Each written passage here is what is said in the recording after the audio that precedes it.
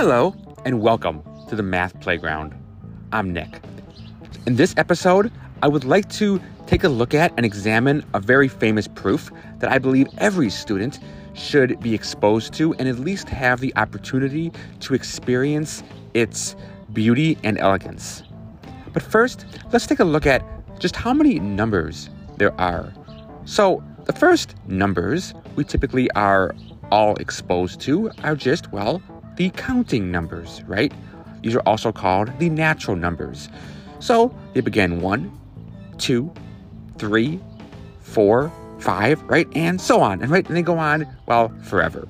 And if somebody said, what is the biggest natural number? Right? Somebody said, I found the biggest natural number. And someone else could say, no, you haven't, right? Because whatever number you think is the biggest natural number, I just go ahead and add 1 to that number, right? So the natural numbers go on forever. And we could add maybe 0 to this number, right? To these numbers, right? And then have something called maybe the whole numbers. But then we could see that every one of these numbers, 1, 2, 3, and so on, they all have an opposite, right? I guess the real name for that would be the additive inverse. It's the number that we add to that number to get 0. And 0 is called, the additive identity. It's the identity because it doesn't change, right? Whatever number you have, right? Call it A, right? A plus 0 is equal to A for any A you want, right? But then every number has this opposite called its additive inverse that you add to get 0. So the opposite of 1 would be -1. The opposite of 2 would be -2. The opposite of 3 would be -3, right? And so on. And now we extended numbers going forever on the number line, forever to the left and forever to the right. But between two numbers, right, there's numbers that are not these particular numbers, and these numbers are called the integers. So basically we can write down all of the integers. We can go from one integer to the next integer. And we have them all. We can't write them all down because they go on forever, but we have all of the integers. Now, are these all of the numbers? Well, if you look between any two numbers, so again, if you make these numbers on a number line, if you go 1, 2, 3, 4, and so on, how far apart do you place these numbers? I mean, you can go from one number, one integer, to the next integer, but there's always going to be some space between these integers, right? And are there any numbers in between in this space between integers? Well, let's just look at between 0 and 1.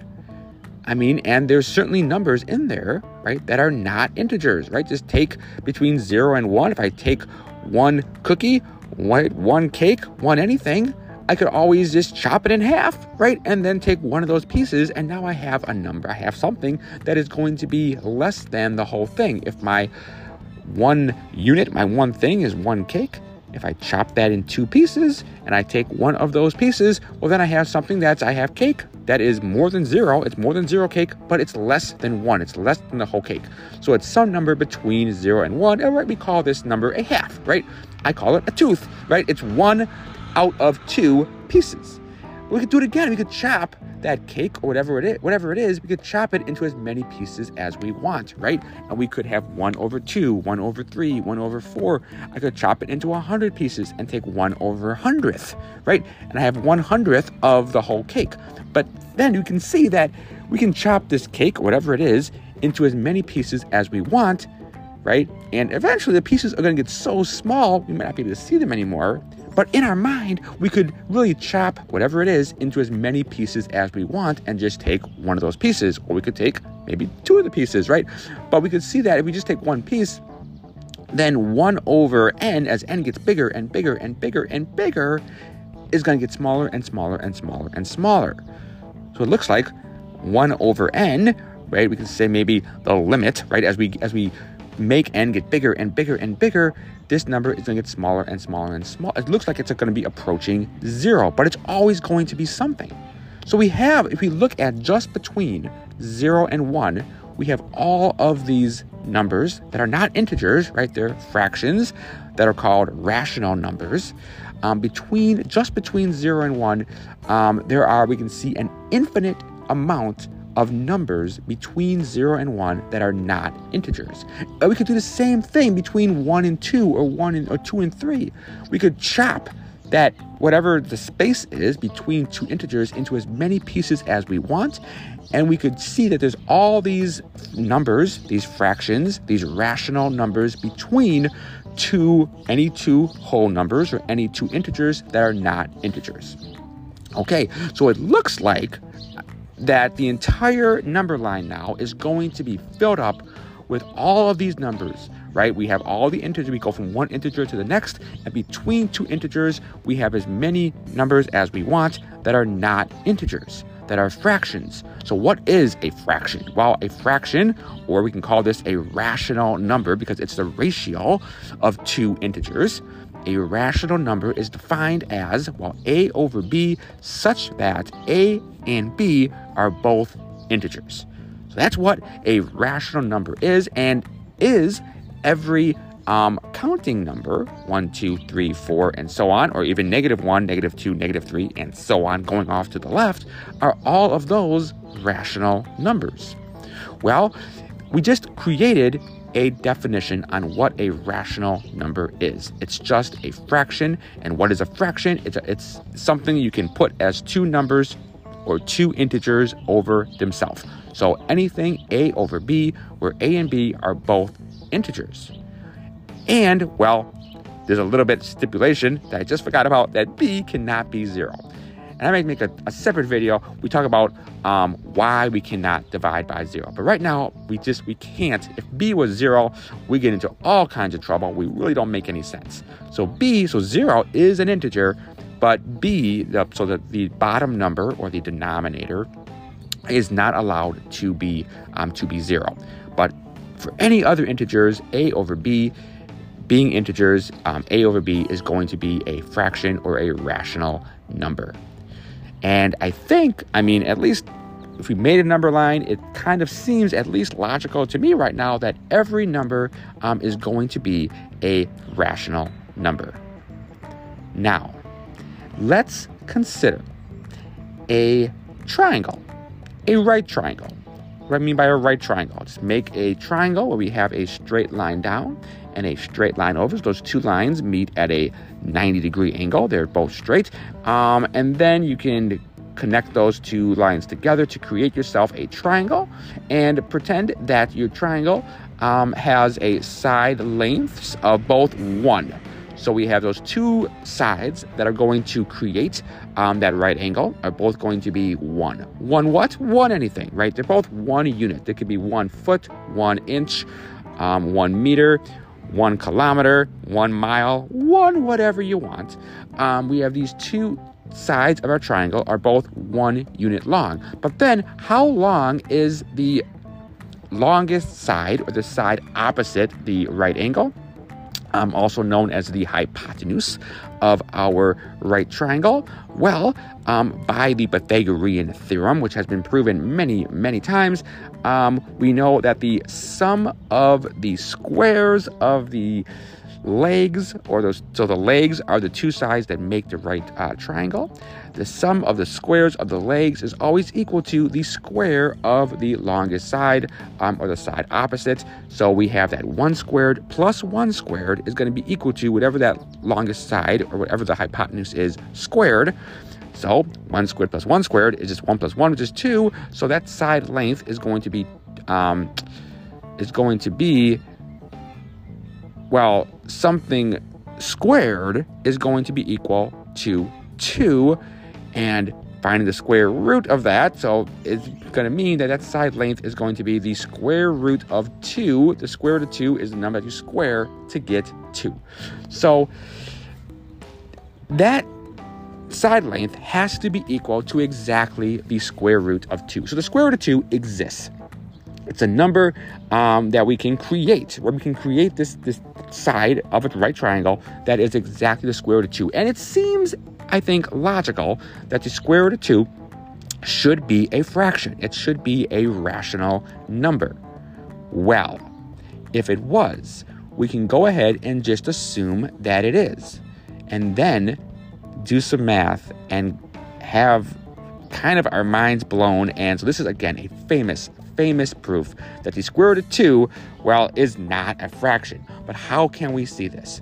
Well, if you assume that the square root of 2 is going to be equal to a over b, such that a over b are both integers, right? That's what it means to be a fraction or a rational number. So if the square root of 2 is rational, where it seems like every number right now should be rational, well then, square root of 2 must be equal to a over b, where a and b are both integers, and while b cannot be 0. And we can make one more further assumption here. We can assume that a over b is going to be in reduced form, or is simplified, or really what we're saying here is that a over b, there's no common factor, nothing that goes into evenly a and b. Why can we make this assumption? Well, I mean, think of any fraction you want. You can always, if there is a common factor, something that goes in evenly to both numbers, you can always just divide it out, and you can keep doing this until you get to a point where you can't divide out anything any further. So it's known that any fraction you have, you can always reduce it. I mean, you can always put it in lowest terms where there's no common factor of the top and bottom number, where there's no common factor of the numerator and denominator. So this is going to be key in this proof. We can assume here that the square root of 2 is going to be equal to a over b, where a and b have no common factor. Well, then we can just go ahead and we can do some math on this. So if square root of 2 is equal to a over b, we could just square both sides. If we have an equation that's equal, so right now square root of 2 equal to a over b, we can do the same thing to both sides of the equation, and we're not going to change if this equation is still equal. So we can go ahead and square both sides. Well, the square root of 2 squared, or square root of 2 times square root of 2, is equal to 2.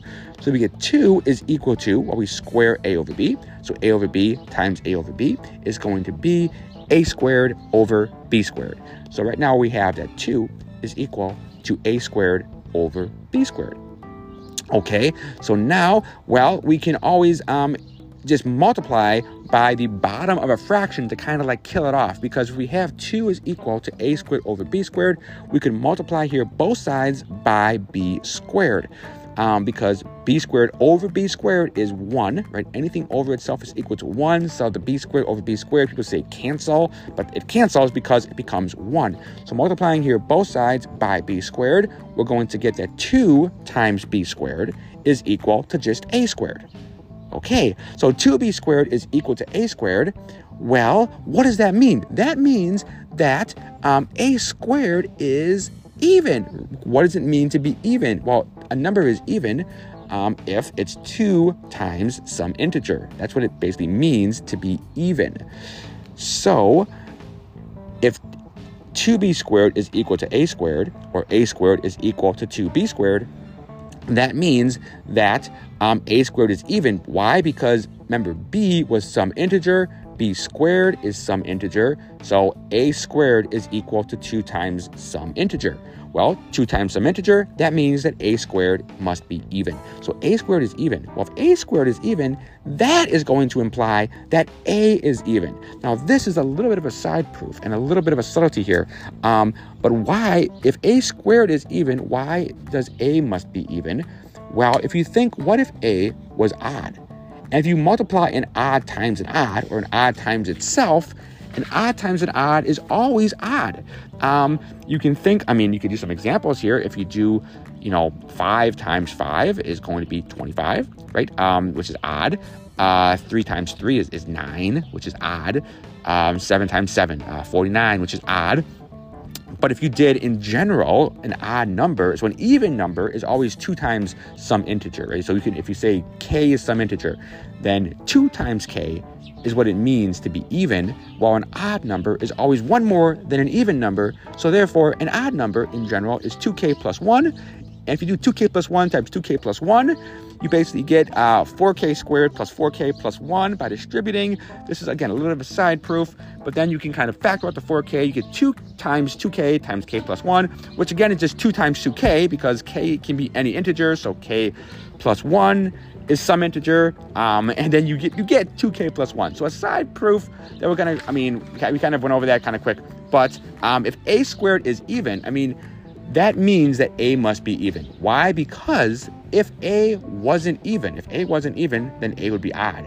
And if a was odd, an odd times an odd is always odd. But so if a was odd, a squared would be odd. But a squared is not odd. A squared is even. So therefore, if a squared is even, a could not be odd, a must be even. You can check for some even numbers, right? Anytime you have an even times an even, well, you do get an even.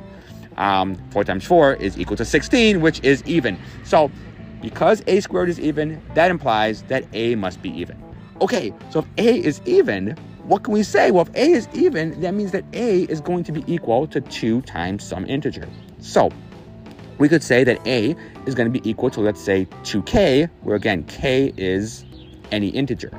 So if a is equal to 2k, then remember we have, right, we started with square root of 2 equal to a over b, and then we got 2 is equal to a squared over b squared, and then we had that 2b squared is equal to a squared. So we have this equation, 2b squared is equal to a squared, but now we know what a is, right? Because a being even, a must be equal to 2k.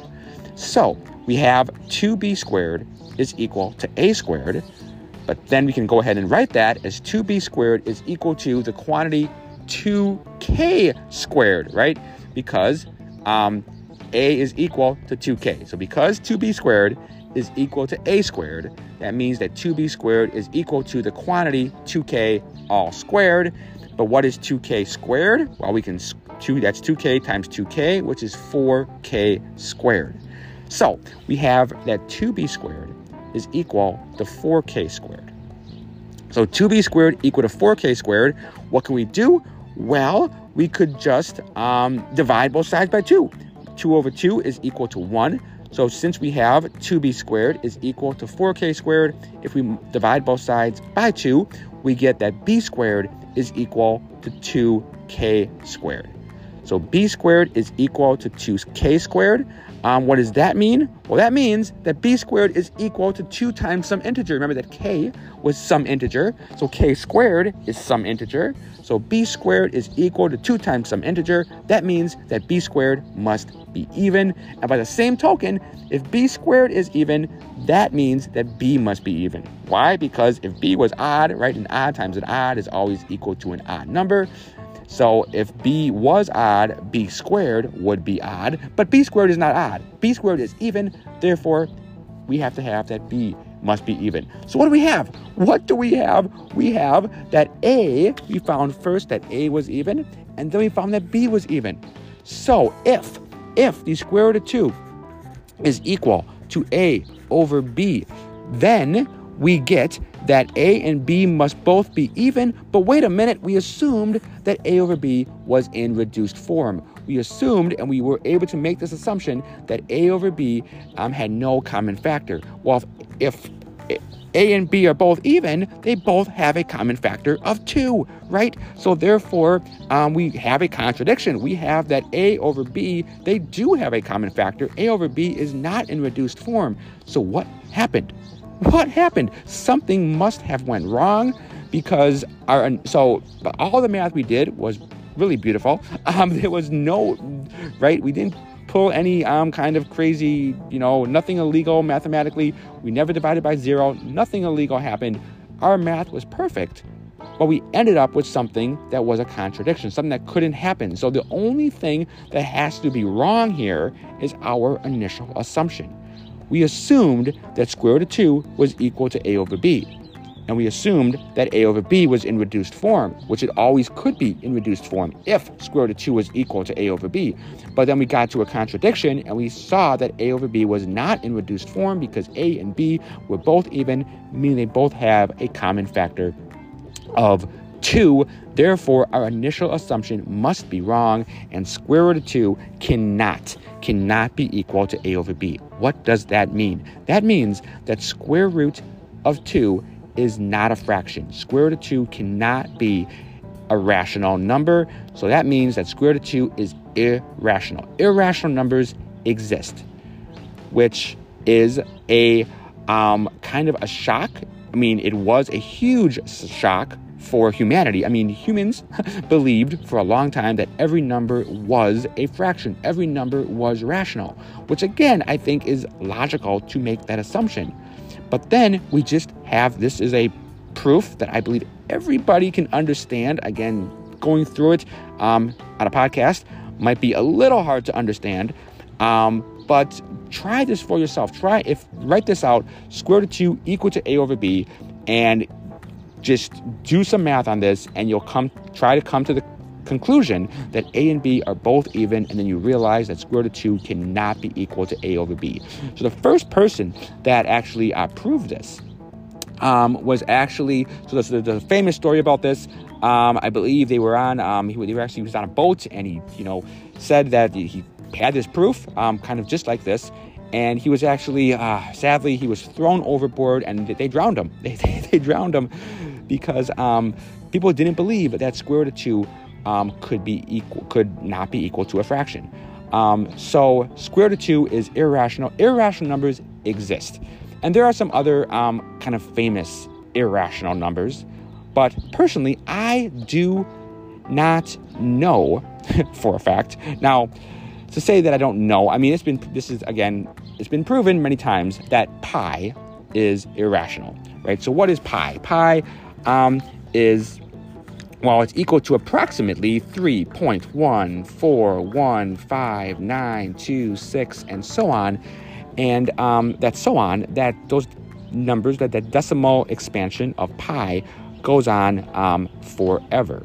But proving that pi is irrational is not easy. I've seen a proof of it, and personally, I don't understand the proof that pi is irrational. So somebody proved it. This proof has been accepted many times, right? So we know that pi is irrational, but I like to know.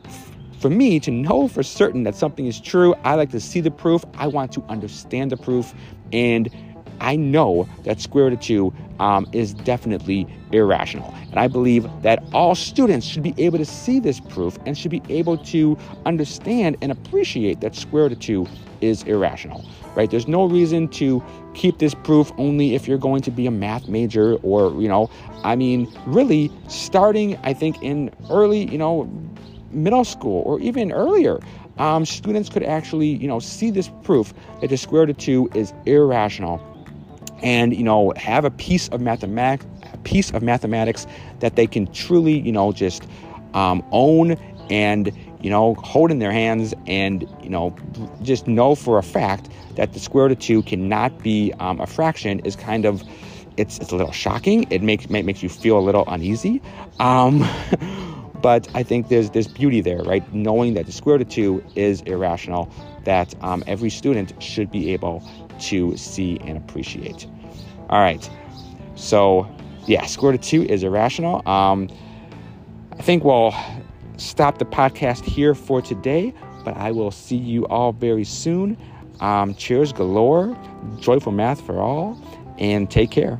Bye-bye.